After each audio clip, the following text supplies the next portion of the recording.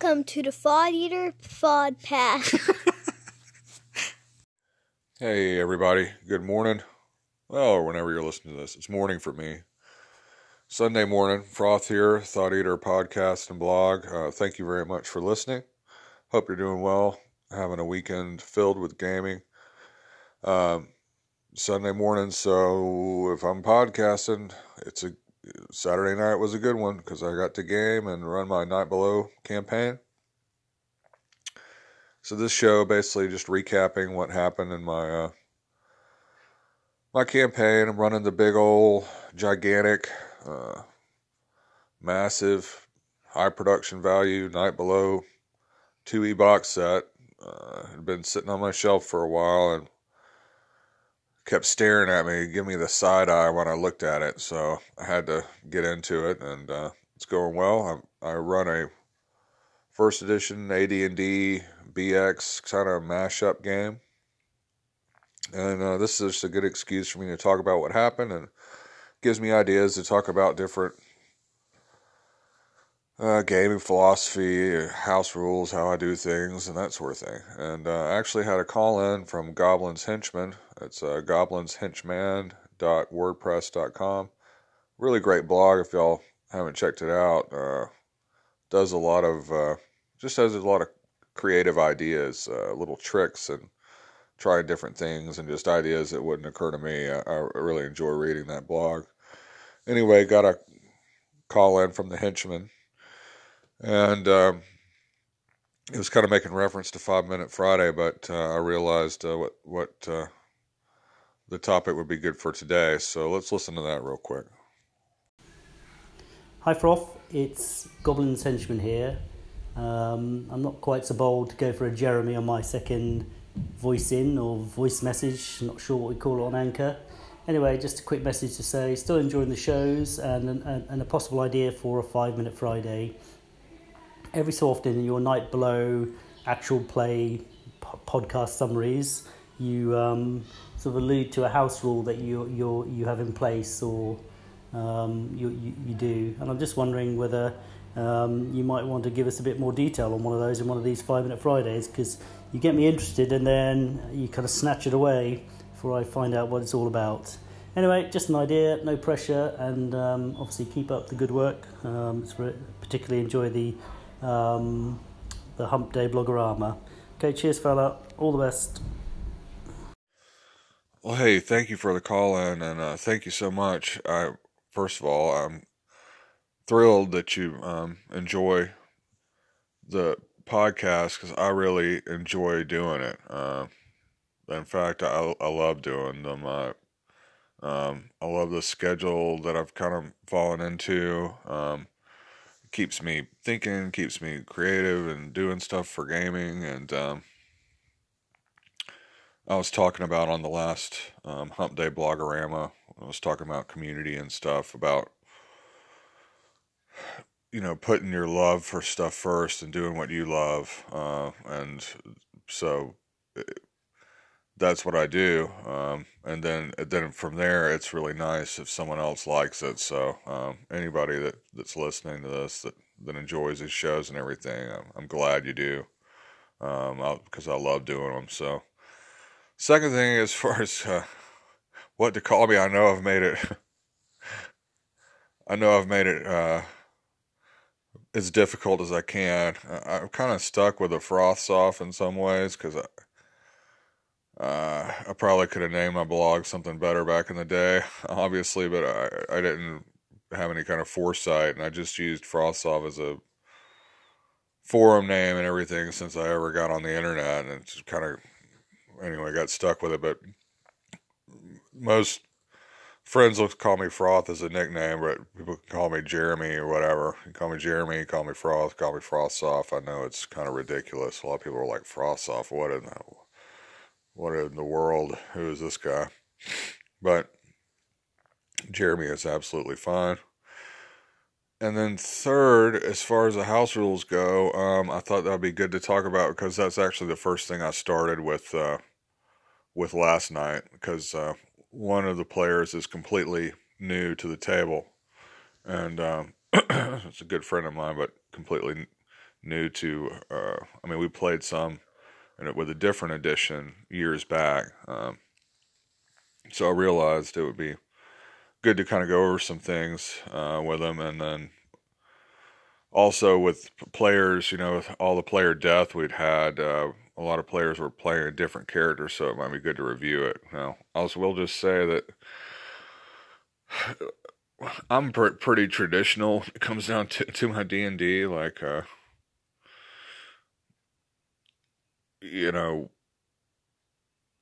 lot of the stuff isn't this outrageous, major change. It's more which combinations I choose from which editions, I guess, kind of makes the biggest bulk of the house rules, what I pull from where. But like I said, I'm pretty traditional. Like I use save or die. I use level drain as written. I use racial, class limitations and level limits and all that stuff that a lot of people are like the first thing they house rule out. But anyway, when I talk about a first edition BX mashup, what I really mean is I use the player's options basically from the first edition AD&D Player's Handbook. And the Dice Are Screaming. It's a podcast I listen to. They made a good point where they're like, they were talking about edition wars and stuff in one episode, and they said that people tend to, whatever the first edition that they played or whatever is kind of what they'll defend and have the strongest love for and everything. And in this case, it's definitely true. I do love it, but that might have something to do with it because it's the first thing I played was. Now, granted, we didn't understand the rules whatsoever. We rolled ability scores with a D20, but it was first edition AD&D. So I love the presentation of the first edition AD&D. I love so we're using the classes out of there, the spells from there, the equipment lists. I use the magic items, the random tables, everything from the DMG. So that's the base as far as the base options go. However, I don't like the combat way it's all set up really at all. So I ignore, like many people, I ignore weapon versus armor class stuff and speed factors and all that. And I don't pay really any attention to segments, so to speak. So this is where kind of the BX comes back into it. I use the initiative system from BX, just the D6 side base deal with the ranged spells and melee order, reaction tables, morale, that sort of thing, straight from BX, and also use the BX movement. So basically for armor, no armor is in AD&D it's referred to as speed 12. It's basically 120 feet, so that's 12.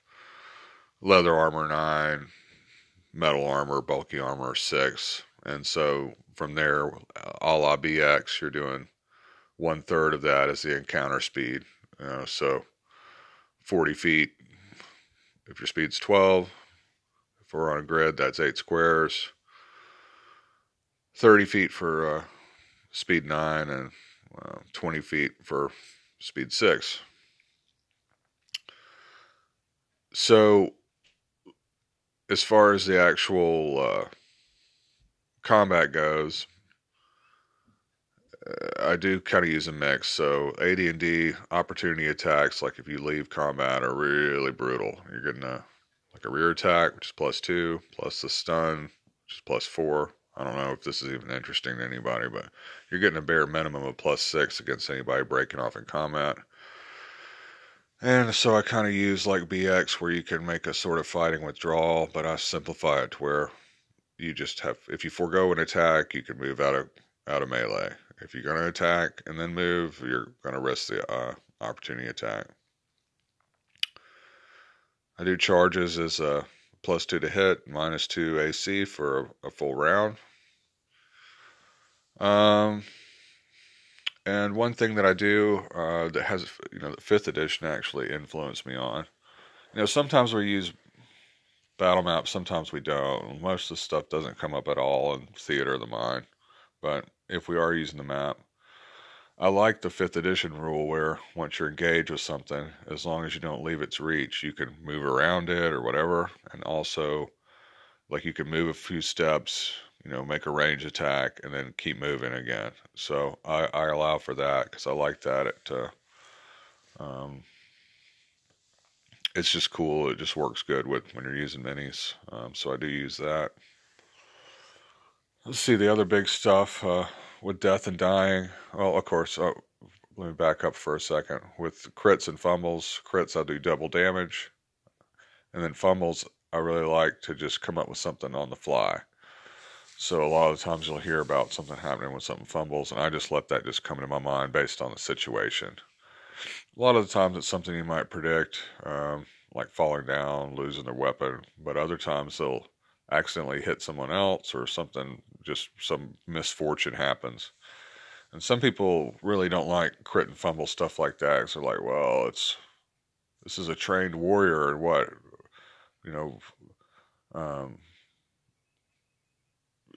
every time they roll a 1, something bad's going to happen. Like 5% of the time, they're completely inept. And I'm like, well, I like it to be fun, It's fun for me. I think it's fun for the players. I don't play a real serious game, It's not a total goof off, but I could never really run something like people talk about a grim dark game.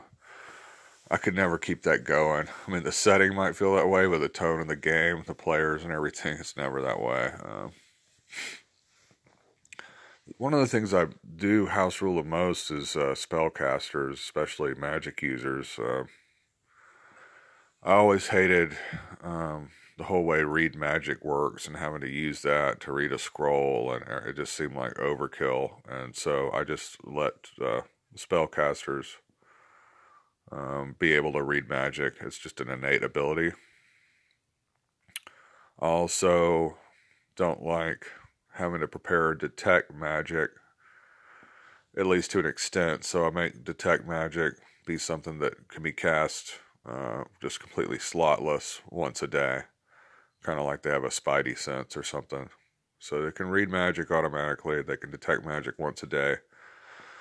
And then I've switched completely over to spontaneous casting, meaning you're still limited by the amounts of spells per day and at what level, but you can cast anything from your spell book.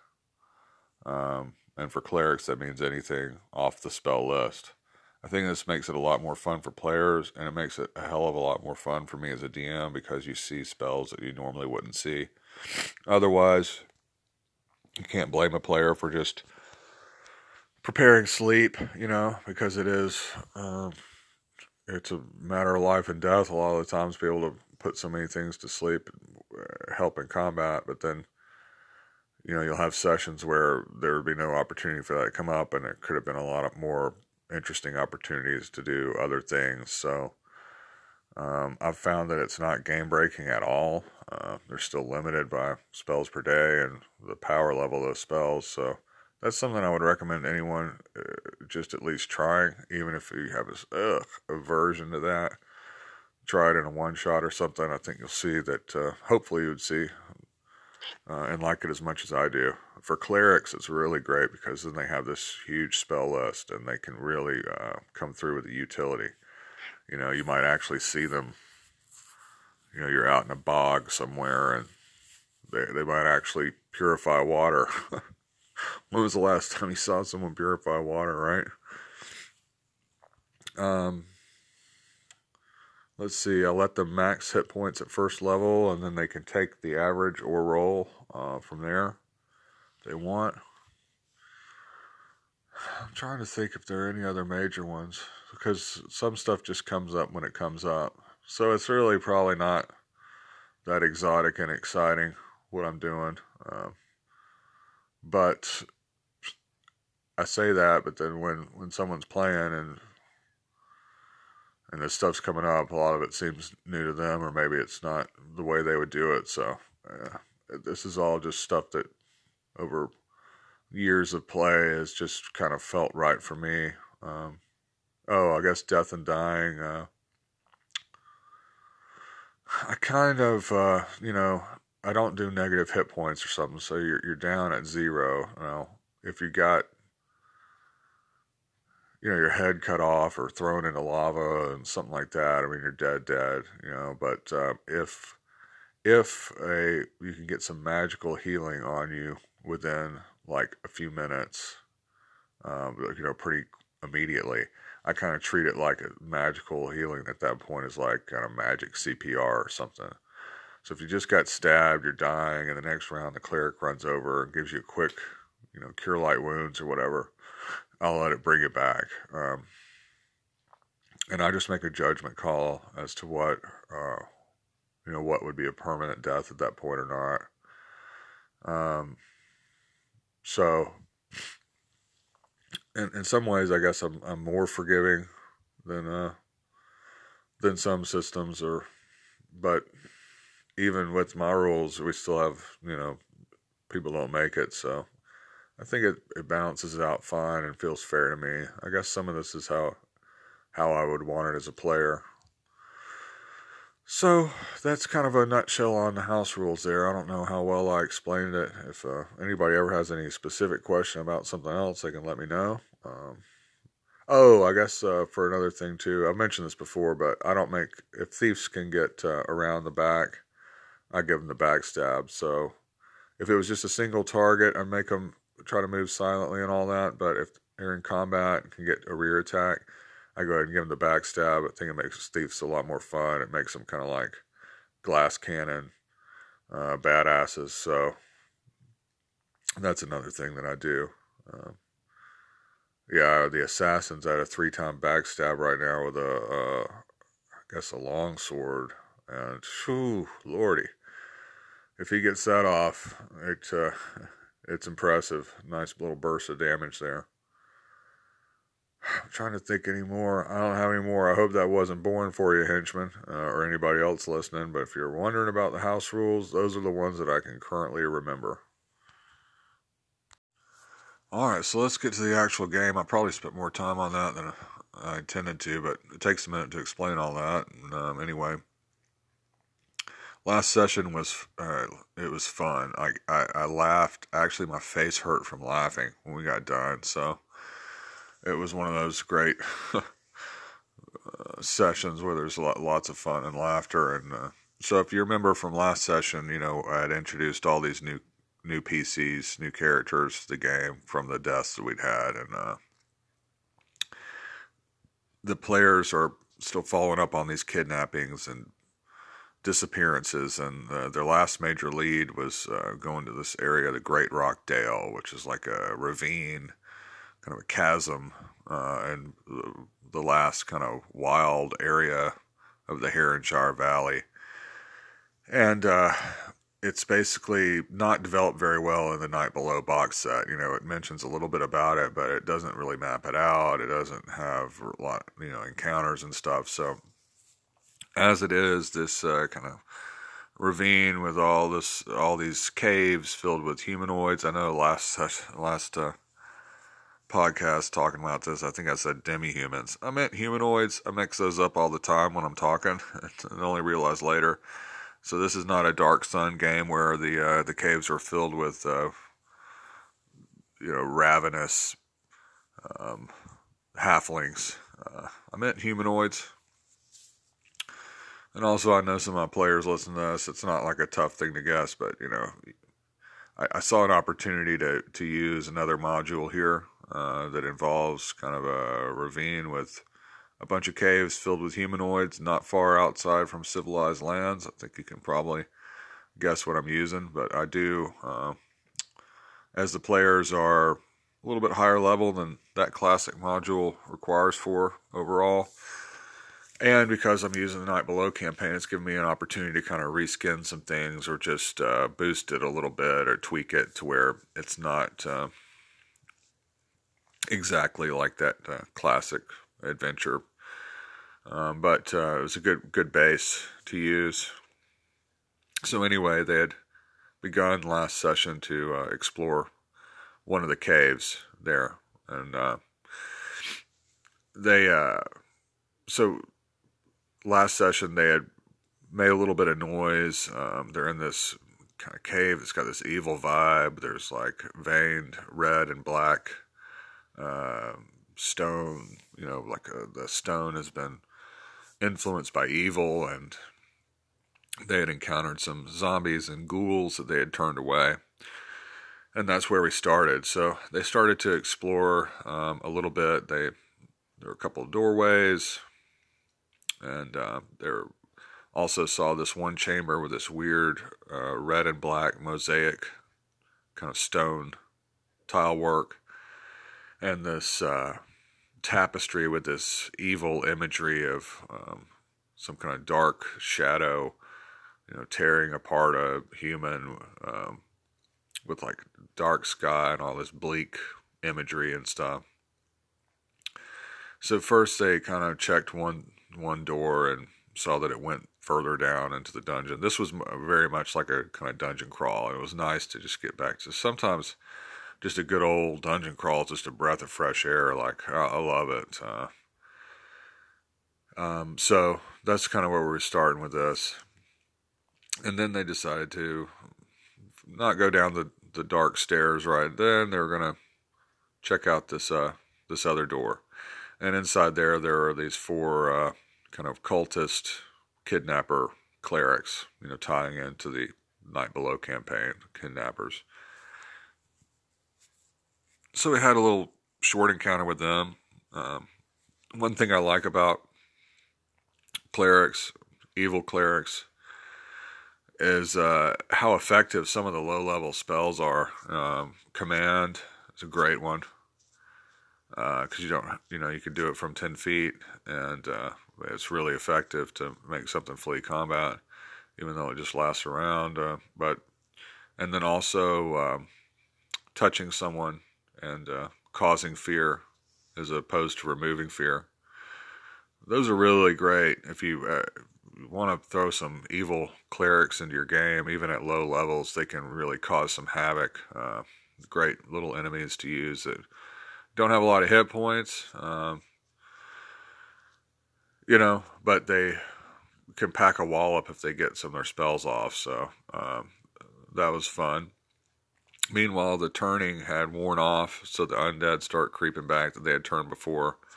And Puck, the thief, was really creative with slowing some of them down. Had started to hear them coming, and had taken the time to lay all these caltrops down.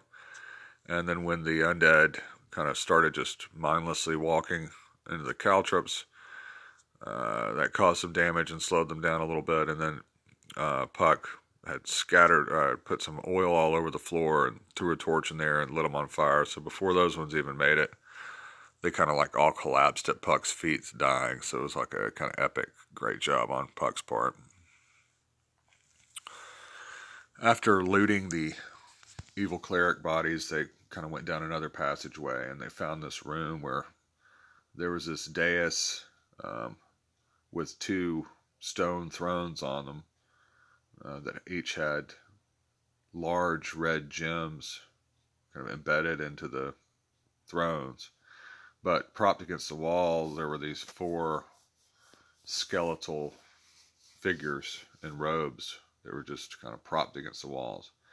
And they kind of went in, and they didn't animate or anything, but they, you see something like that, it's one of those, all right, the second I do something bad's going to happen rooms. And they kind of tried to talk each other into doing something in there, but they all just kind of ended up leaving that room alone.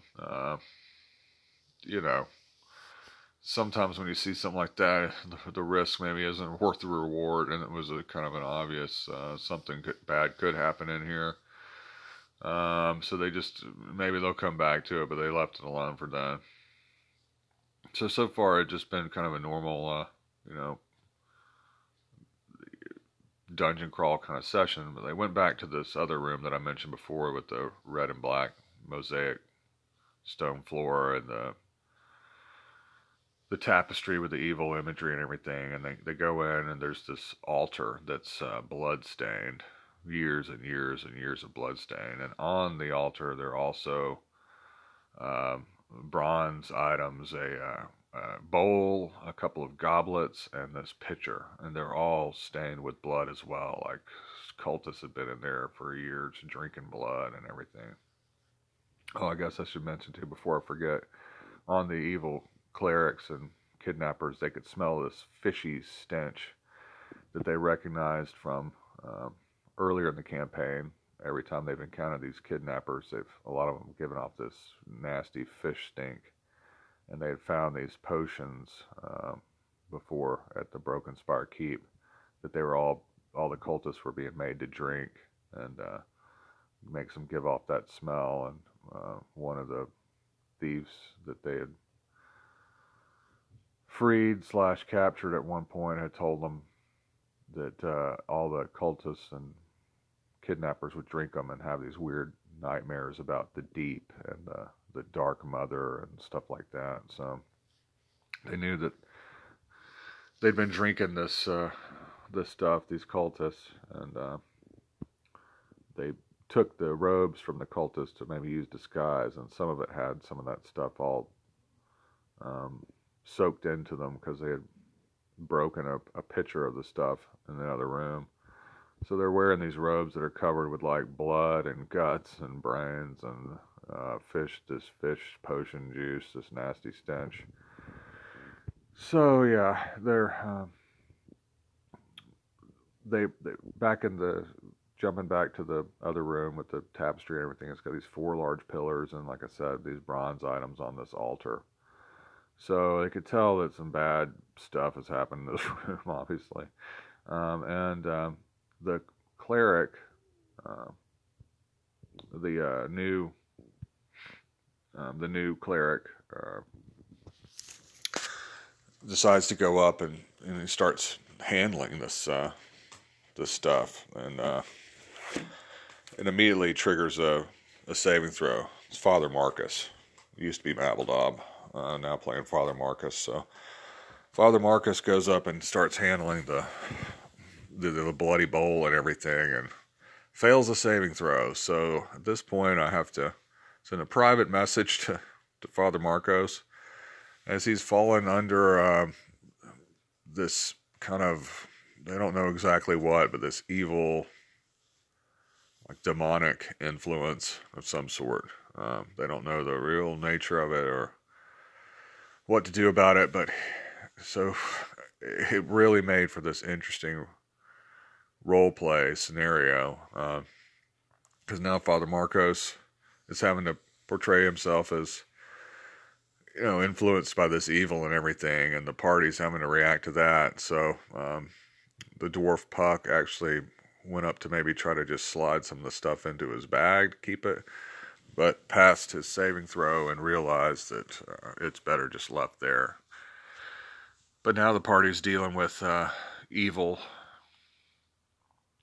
Father Marcos in their own party. So Ariel casts color spray and puts Father Marcos to sleep. They didn't know what else to do, and so they tie him up and head out of the cave with Father Marcos. And Father Marcos comes to and is obviously still under the influence of evil. So we're trying to think of what to do. And so Zanril, the cleric of Zagig, decides that, while he's asleep, paint a mustache on him, kind of mess with him like you would maybe somebody that fell asleep at a party or something. I don't know. It was funny. And they're still trying to decide what to do with him. They end up having to kind of carry him and climb back out of this place, so that took a minute. And then he's coming to again, and they're trying to decide when they cast sleep on him. They're having to keep putting him to sleep while they decide what to do. Some of them joked about taking him back to that one room that they decided to leave and not explore with the two thrones. And so one of them said, maybe it'll heal him. It's this room that they wouldn't even mess with. And then they're like, well, we could just go sit him in one of those chairs. Maybe it'll heal him. All right. And eventually he woke up again, and it's funny, the players that play Cass and Father Marcos are married in real life, and they have a usually have great banter and stuff between them at the table. It's really, can be really funny. And so Cass said that, well, can I just, knock him out? I was like, will it cause any damage to him? With the handle of my sword? I was like, well, yeah, it's going to cause damage to him. You're going to be beating him over the head. And then she said that, well, they didn't want to keep wasting spells, so could she choke him, and just kind of choke him until he falls unconscious? And I'm just picturing the player that plays Father Marcos sitting there listening to his wife say that. It was so funny. But I said, yeah, you can definitely choke him, try to pass him out, but I'll say there's like a slight chance you could kill him. And so we rolled. I said there's a 10% chance, she'd go too far and choke him to death. And so he's having to, he's of course having to just put up with this and listen to it. So this started the laughter. I got to the point where I really lost it. Sometimes it's great when it happens. It's all too rare, but when you laugh so hard that, you can't come back to normal for a minute. You can't stop laughing. I actually hit that point last night in the game. It was funny because so she chokes him, and it doesn't kill him. It just puts him out. And it was kind of like we were talking about how it was almost like autoerotic asphyxiation. You know what I mean? And then she said, well, only it's not autoerotic asphyxiation, because that would be when you're doing it to yourself. And I said, well, so this was just erotic asphyxiation, like just terming choking the cleric until he's unconscious because he's under some kind of demonic influence as erotic just struck me as hilarious. And sometimes when you talk about stuff, it was like you had to be there, and I realize it's kind of like that, but you could probably imagine how it was funny, and I just lost it for a minute there, thinking about, the whole situation. It just got to the point where it was over the top ridiculous, and when she finally was choking him to death, choking him to unconsciousness and everything, it just tickled me. So, well, the party had kind of tried to think of anyone that could help them, in the Heronshire. And there are some, kind of name NPCs, you know what I mean? But the cleric from Milbourne, Sam Hayes, has already disappeared, been kidnapped. And Sam Hayes is lower level than they are to begin with. The two main, the two wealthy landowners and everything, Lord Carmen and Lord Parlfrey, are not really casters or anything. They're just rich. And so they remember from the very beginning of the campaign, the whole way this campaign starts is taking an item to this mage, Towster, that lives in Thurmaster, which is basically, if you think Milbourne's small, Thurmaster is basically just calling it a thorp is probably being generous. And even then, it's as small as it is, it's even seen better days. So it's just abandoned buildings and farms and businesses and everything there. But Towster lives there, kind of hiding out in a little wizard's tower. And he's this old, aged mage